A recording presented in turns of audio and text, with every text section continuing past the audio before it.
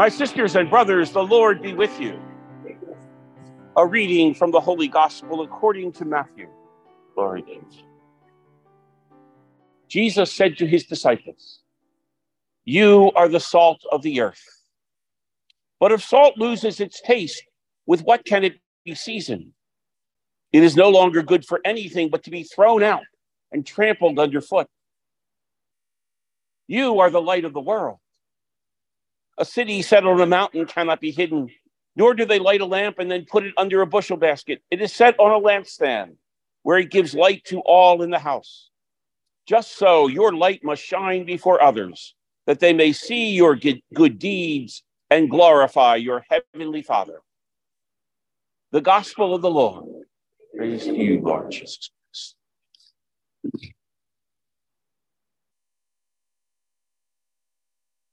At first glance, salt and light don't seem to have much in common. Salt comes from the earth.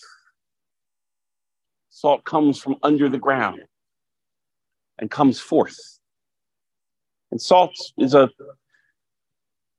incredibly useful thing, though. For salt makes food taste better. It makes the ice melt.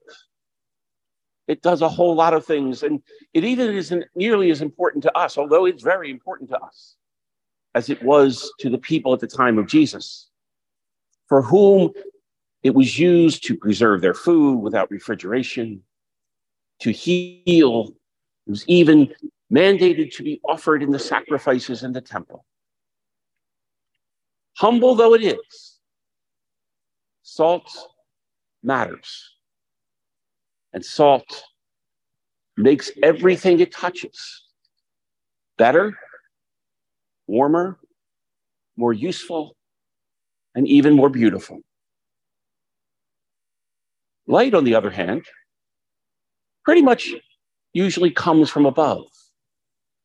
Unlike salt, which is solid, and you can touch it and weigh it, light is something else. A wave, maybe with particles in it. Energy. Yes, we get light from above, from the sun and the stars. But the only other way we get light is to burn something, to sacrifice something. It costs something to get light, unless it is the light that is given to us. And light is beautiful. And yet light is also a servant. Light by itself isn't much good.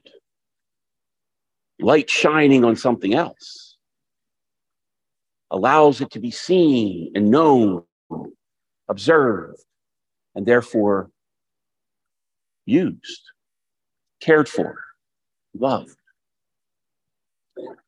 Yet different than they are, salt and light have many things in common. Both are primarily servants. They do not exist for themselves and for their own good and their own glory.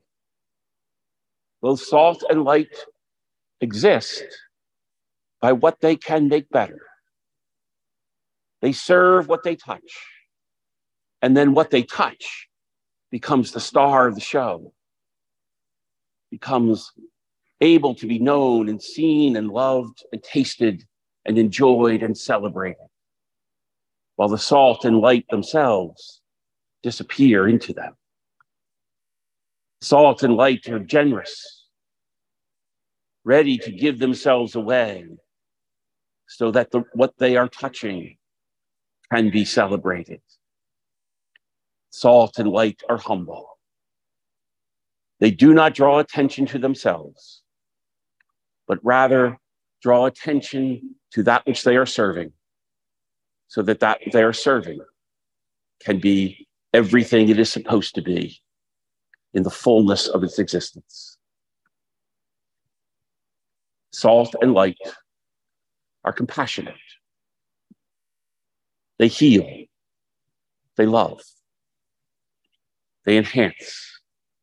They accompany. It's salt and light make love possible. And so when Jesus tells us that we are the salt of the earth and the light of the world, he is telling us that indeed we are servants of the rest of creation, not the other way around. We are the servants of our brothers and sisters, not the other way around. As salt and light, we are called to make everything we touch better without necessarily drawing any attention to ourselves. As salt and light, we are meant to bring forth the flavors and the beauty and the goodness of every other part of creation, allowing it to give glory to God, allowing our brothers and sisters to be seen and known and loved as they deserve to be. As the salt of the earth and the light of the world, it can never be for ourselves alone that we live and move and work and serve. Salt and light are fully themselves when they are in the service of the rest of creation.